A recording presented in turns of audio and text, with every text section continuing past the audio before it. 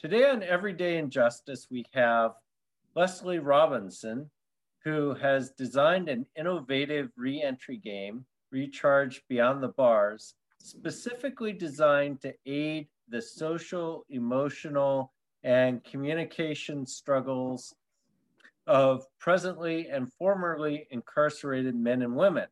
I met Leslie Robinson last weekend at an event that honored the work of many people who have overcome their past incarceration and now are giving back to their community. Welcome to the show, Leslie. Hi, it's great to be here. Thank you. So before we talk about Recharge, I'm kind of interested how you got into this space to begin with. What's your background?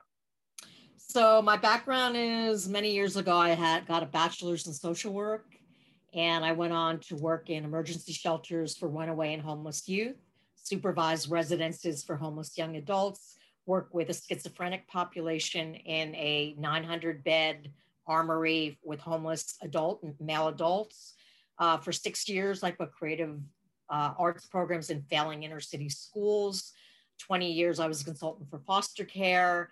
2 years, I was a Department of Defense reintegration speaker all across the country with a drawdown from Afghanistan.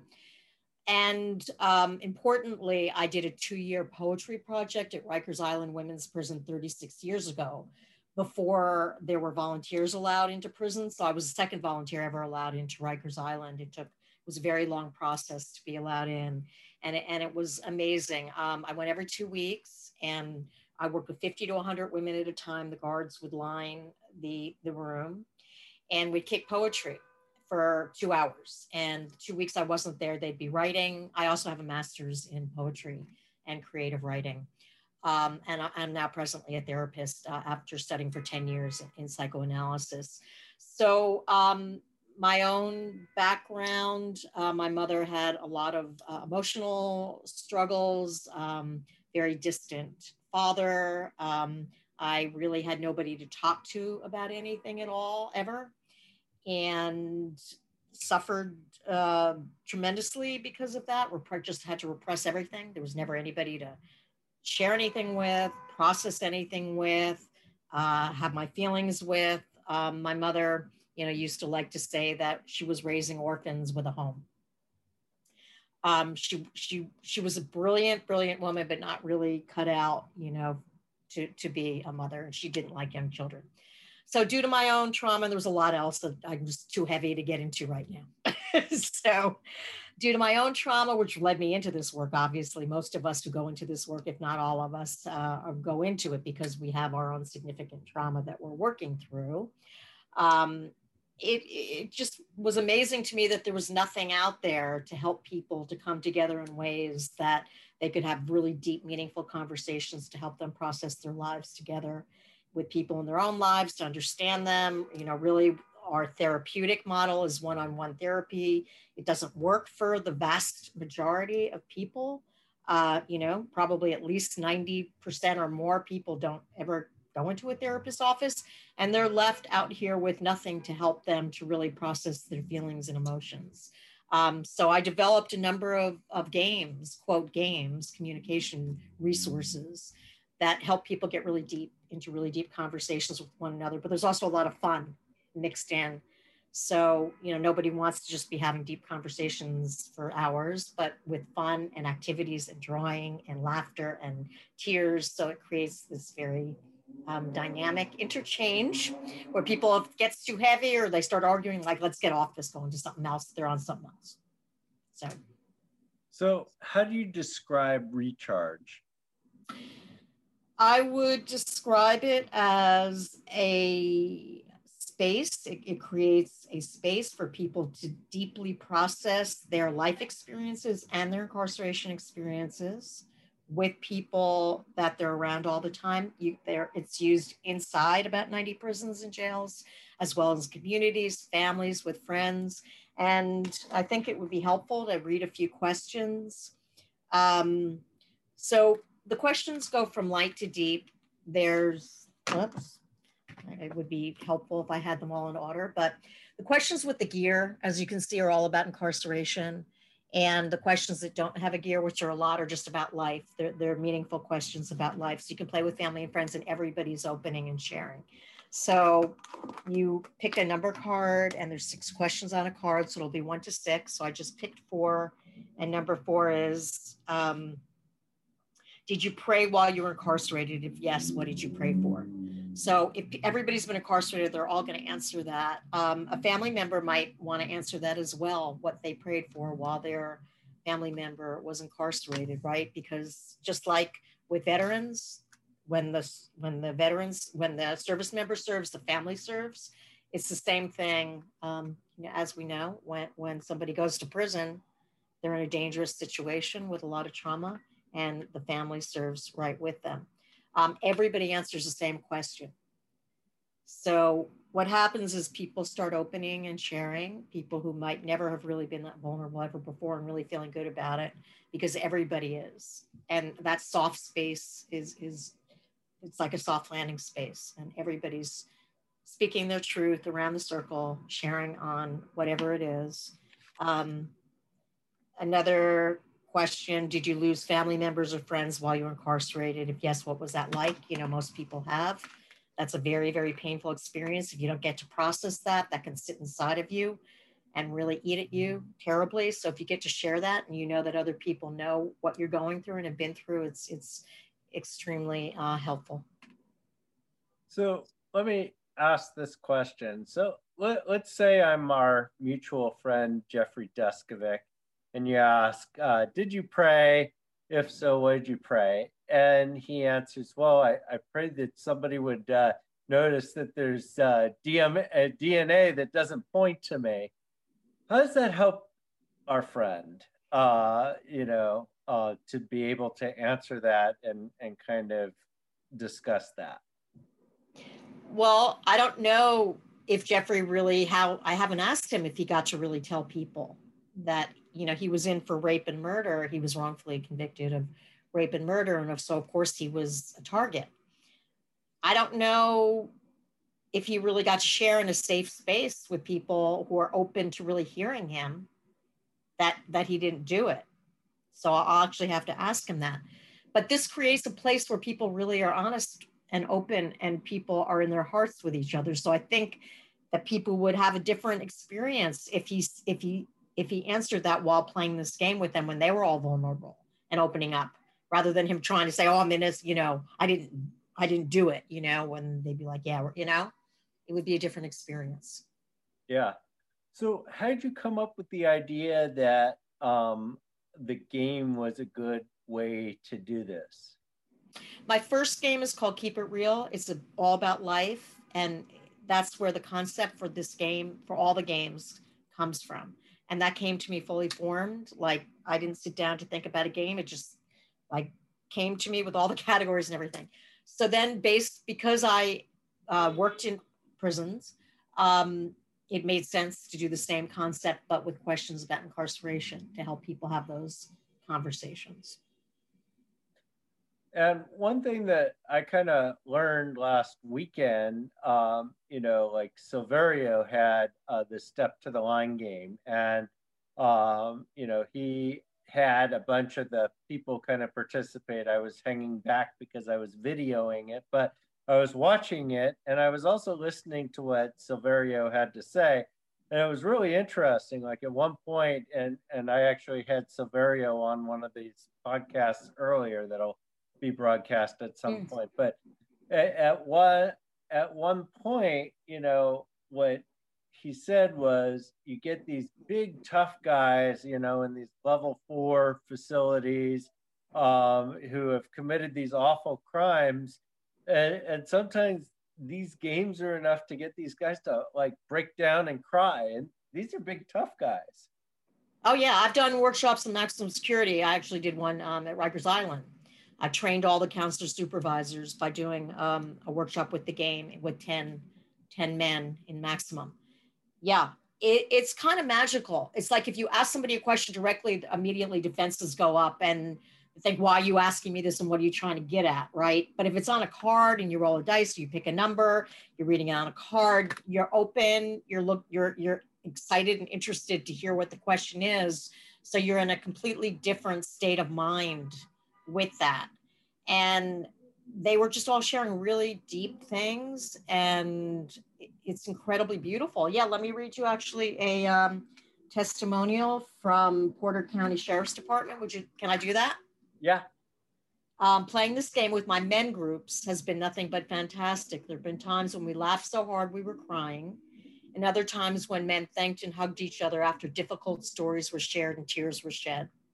This game has brought so much healing, encouragement, and unity to the men playing it. I'm often thanked for bringing it into the pods and playing it with them because it brightens their day.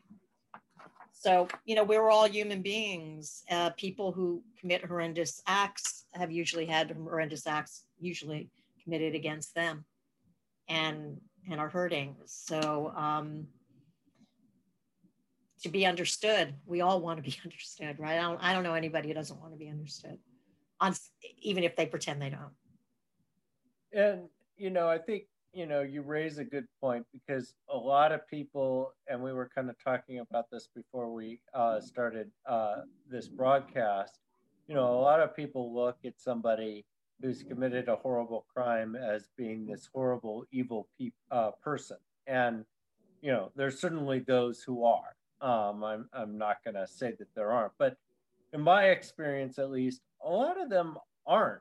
A lot of them are people that have simply had tremendous amounts of trauma, or they're suffering from mental illness, or they're suffering from all sorts of things that have happened to them. And so, the extent to which you can get them to kind of open up and engage with their hurt is actually a way to start them on their road to recovery. Yeah, I think, violence is often a last resort when the internal pressure is just unbearable and it's got to be released in some way, right? So I'm not excusing murder by any wild stretch of the imagination, but of course we have to look at the causes. There's in every walk of life, there's a small percentage of evil, right? Evil does exist in the world, but mostly it's just very traumatized, hurt people. And I've seen people who've committed murder at 16, 17, part of a gang initiation, because that's part of the lifestyle and they're trying to be cool or something. They don't understand what they're doing at the time, come out 30 years later, completely transformed. It's a frightening thing, right? Even I have friends who have committed murder when they were young. It's scary. Of course you can't help but think, how, you don't want to go there. Like, how could somebody, take another person's life? And even service members are completely traumatized because they've killed, right? Mm-hmm. So it's complicated. But as you said, yes, I think we all on some level understand why so many Black and brown people are incarcerated. So what do you see as the biggest obstacle for those dealing with either current or past incarceration? Well, that's a big question. Do you mean the biggest emotional obstacle, or tell me what you mean? Well, just kind of run with it, because I think it could take on a number of different meanings, and it's going to be a little different for you versus me. Okay. I'm just going to free associate. My first thought is self-esteem. When, even if you've had a bad day and somebody, for when we're out here and we're successful by society's standards, and somebody like disses us, we're going to be mad or hurt or angry for a little while, right? So imagine that on a constant basis, day in, day out, almost all the time. I don't know, how do you maintain any kind of self-esteem? And then you don't have skills. If you've been incarcerated, especially a long time, unless few people have had the opportunity to learn some skills and to get degrees. So I would think it would be maintaining your self-esteem and then being able to have healthy, positive relationships again. And so how do you feel like your game can help them with that? So it brings back fun, innocence, joy, communication, vulnerability, all those things get lost when, for most people, when they're incarcerated. And then they come back and they don't know how to reconnect again with their family. So it just jumpstarts all that. And if you don't have something to jumpstart something, it often goes the opposite direction and just keeps going in the opposite direction. So I think it's especially important. You know, it's like, it's new. This is a new thing. Most people don't know about it still. And so it's not, you know, it's not like, you know, you're going to pick up a basketball because you know basketball because you played it throughout your childhood, you know, but it's really important. It's really important to jumpstart that reconnecting with people, and people who are using it, it's making a huge difference. Like, they're talking about all kinds of things that wouldn't get brought up otherwise within their families. And as Jeff often says, it asks the questions that people don't know how to ask. So it's very important.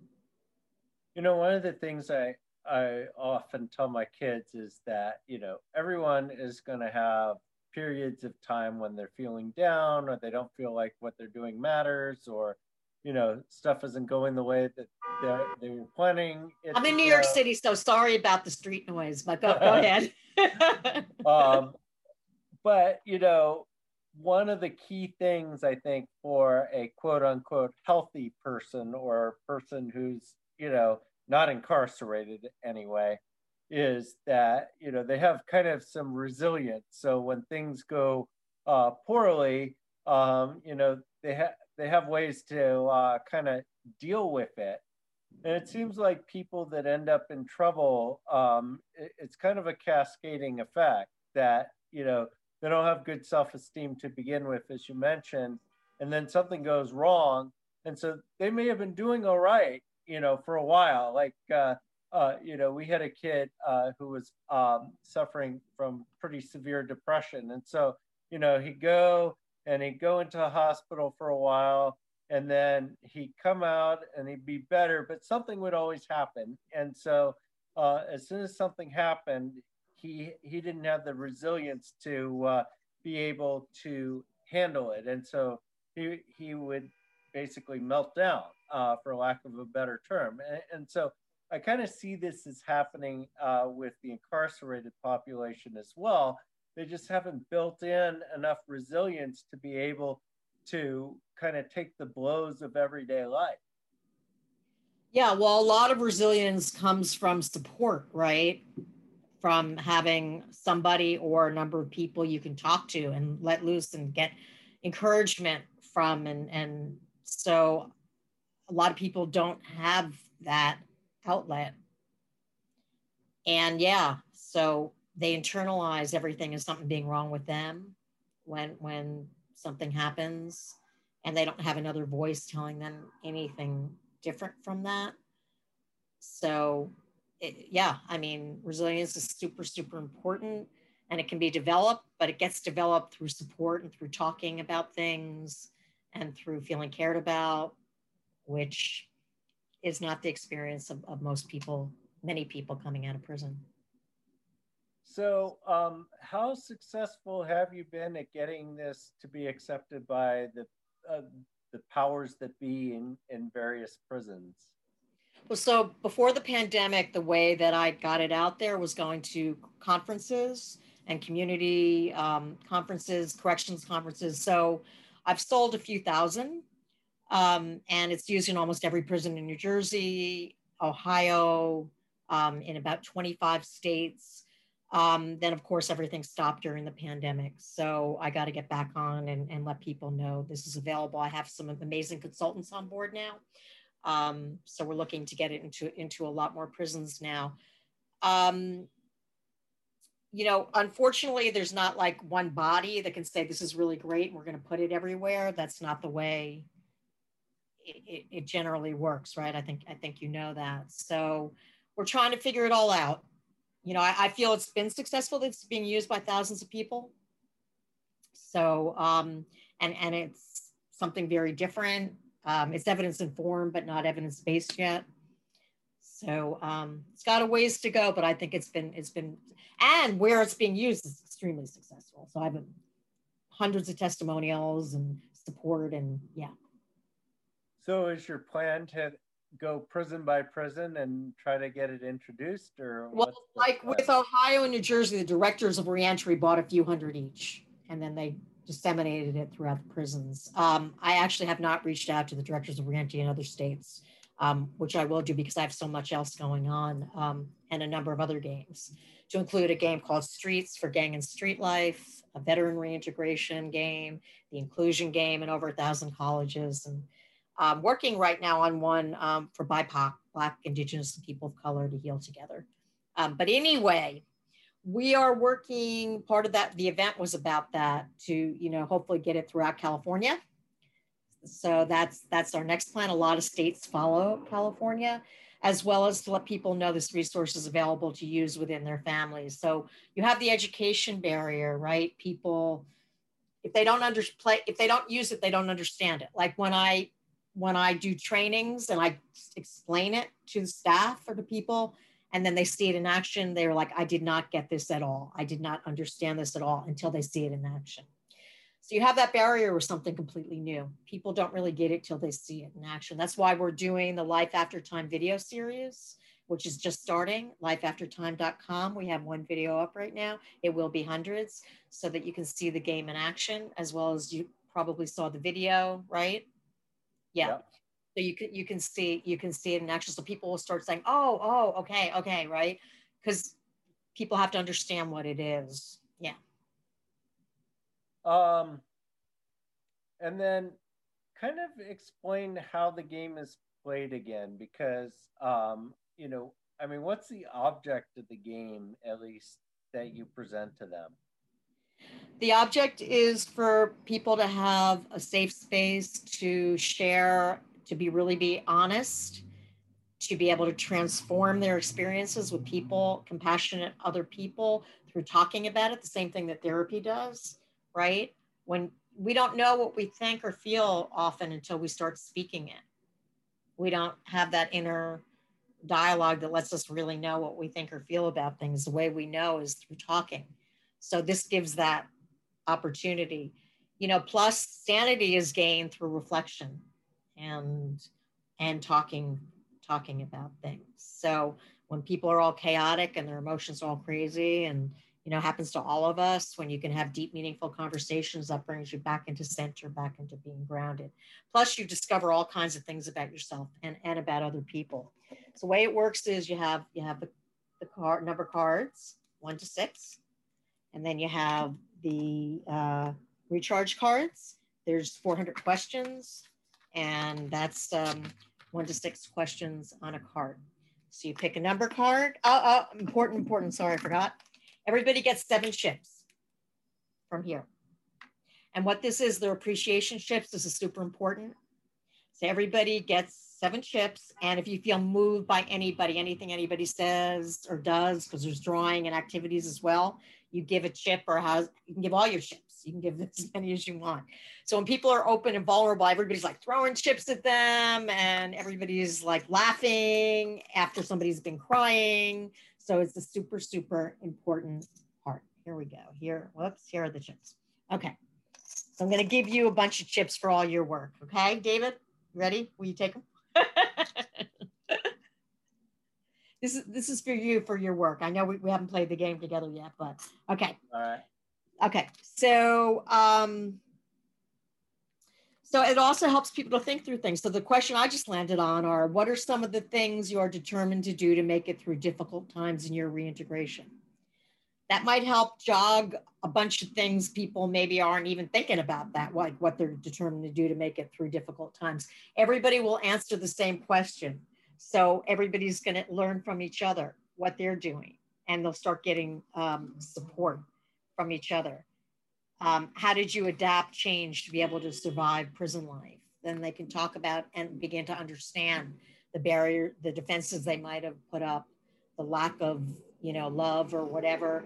It will help them to sort through and process a lot of the changes they went through, to help them to start transforming them. Do you feel your punishment fit your crime? A lot of people won't feel that way. Some people might. But these are all things that are super important to process with other people who are really listening to you. Because when you're holding everything inside, that's just going to explode somehow at some point in some way. And can you explain the concept of transformational communication? Yeah, sure. Okay, so here's a question. Do you have any regrets? Why or why not? The way that could be transformational is somebody might really get in touch with a regret of a crime that they might have committed against another person. They might have probably never had a chance to talk about it. So as they're talking about it, they might really feel deeply. They might cry. They might be able to release the pain and the self-hatred that they might feel towards themselves. And through that, other people will also give them support in that. And that's transformational. That changes things internally when you can have that experience, right? And help you to move through something that might have been holding in for decades. And the other thing I wanted to talk about briefly is trauma. And I'm a huge believer that trauma is probably one of the biggest driving forces of the criminal legal system. And I don't feel like, overall, there's an appreciation that trauma is really driving, it's easy, I think, to understand that, trauma's role with victims of crime, but less easy to understand how it actually perpetuates crime. What's been your experience with that? Yeah, I mean, I've worked obviously in these areas a lot. And if you're living in a violent project and you're seeing violence and you're hearing violence all the time, and there's all kind of um, very, very negative things going on all around you, people live in hell in some of these neighborhoods. And many, many people have lost many friends by the time they're a teenager. And it devalues human life. I mean, your own life. You don't feel like your life matters. Nobody's really paying attention to your life unless you have a caring parent or relative or somebody. But um, trauma, unprocessed trauma, separates us from our own self, right? When it's not processed, it creates a block from our own self. So then you can't process information. You can't learn very well. You can't remember. I mean, it's physiologically creates a lot of different physical blocks in our brains. I mean, I know that there's research done. I can't speak specifically, but there's research done that a traumatized brain looks very different than a quote normal brain of somebody who hasn't experienced a great deal of trauma.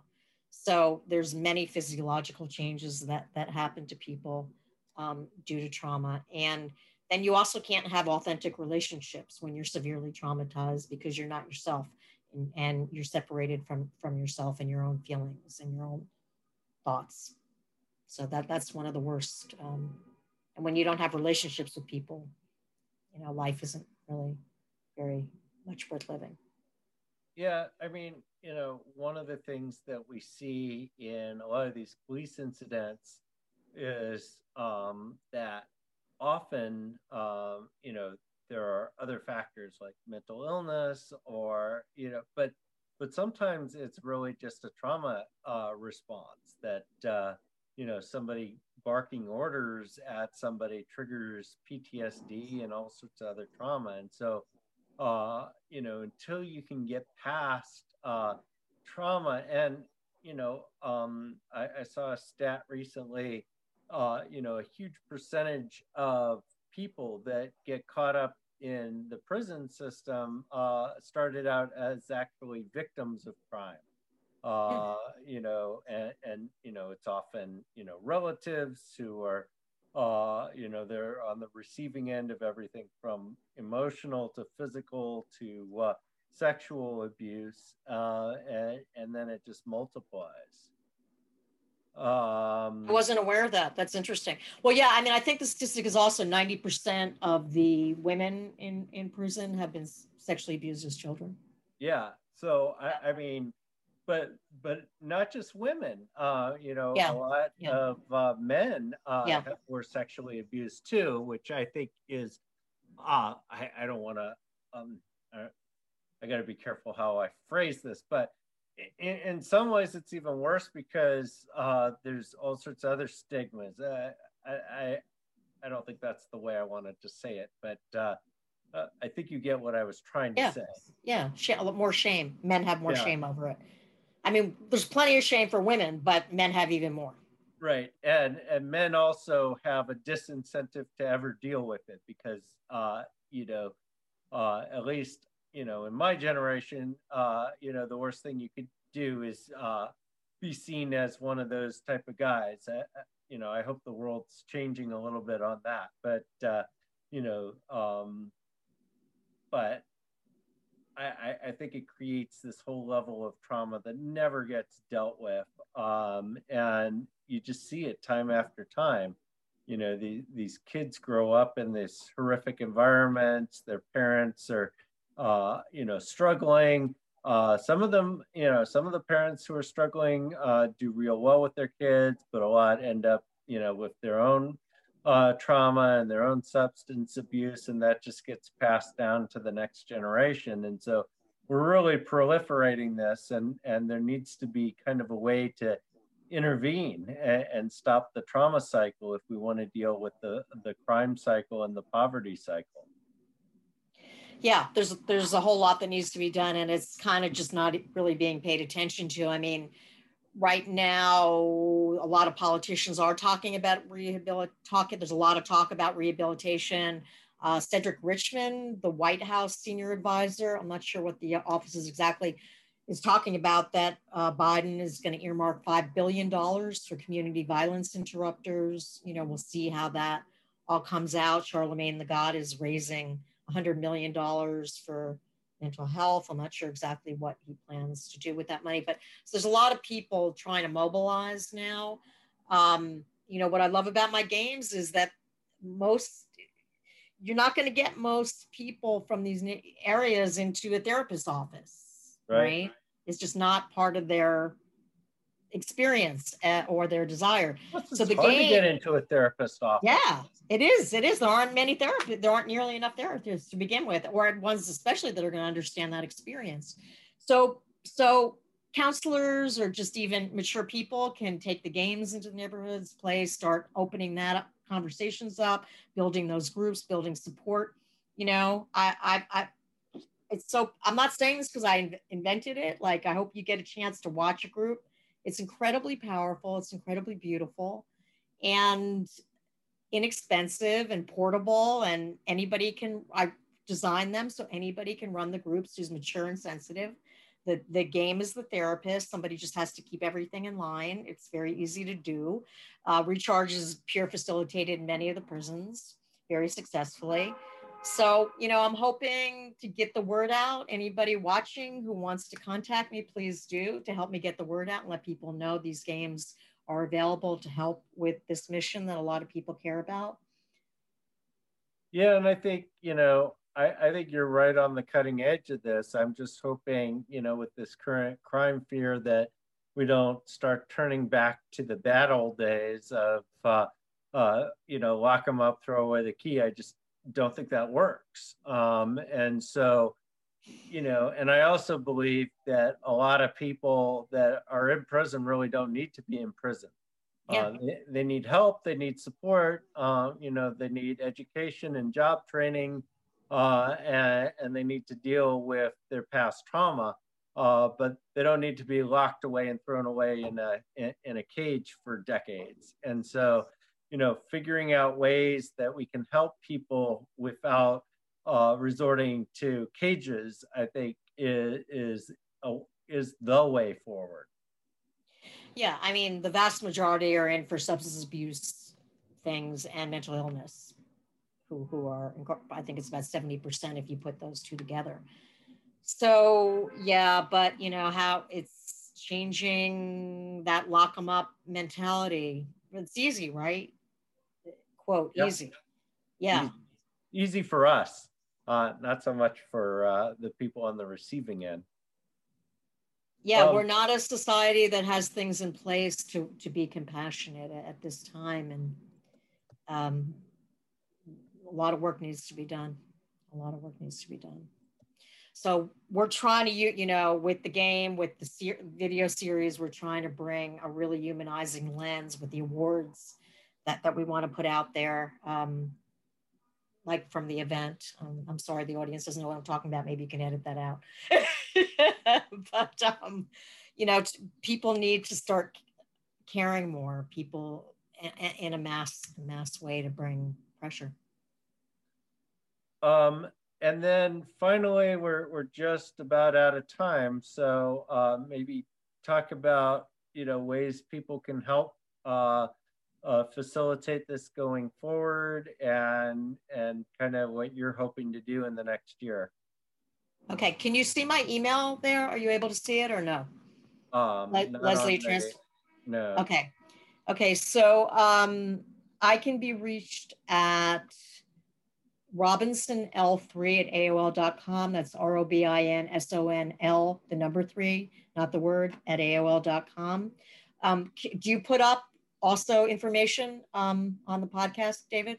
Yeah, we can put your information on the written part of the podcast so that when people log on, they can have your contact info.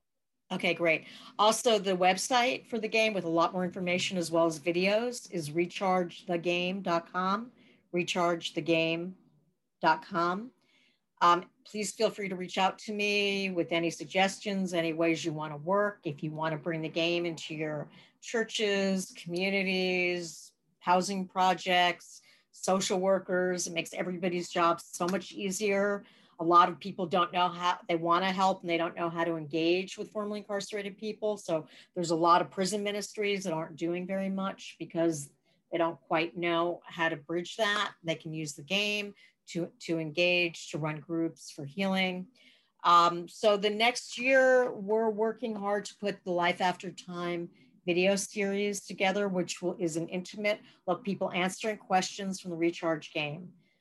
And it deeply humanizes their experiences to anybody who watches them and lets them have a much different viewpoint of people who've been incarcerated, because they really hear very personal, very, I don't know, very moving answers to these questions that really show that they're not these monsters at all. And so we're working hard to humanize this population so that maybe, you know, that to themselves as well as to the public. So maybe that can help move things forward, as well as to get the game out into communities, families, donations. I do have people contacting political people to hopefully get it on the agenda, to have these donated out to families for returning citizens, formerly incarcerated people, to be able to play with their families, to bridge back in, to have more resilience, because they'll be closer to their family members and not feel like they're out there all alone, fighting the world alone with no resources. You know, they'll feel that emotional support goes a long, long way. Yeah, so a lot planned for this coming year. Sounds good. All right. Well, I want to thank you for coming on. I think you're doing some really amazing work. I'm glad you had a chance to share your experience with folks. You know, we deal so much with the other side of the criminal justice coin. It's good to learn about, you know, what people are doing to help people that are not necessarily wrongly convicted, although, you know, some of them are, but a lot aren't, and they still need support. And you know, these types of programs, I think, are excellent in helping them forward. So thanks for coming on. Thank you so much. Thank you. Thank you for all you do. Thank you. This has been Everyday Injustice. I'm your host, David Greenwald, and join us again next time for more tales from the injustice system.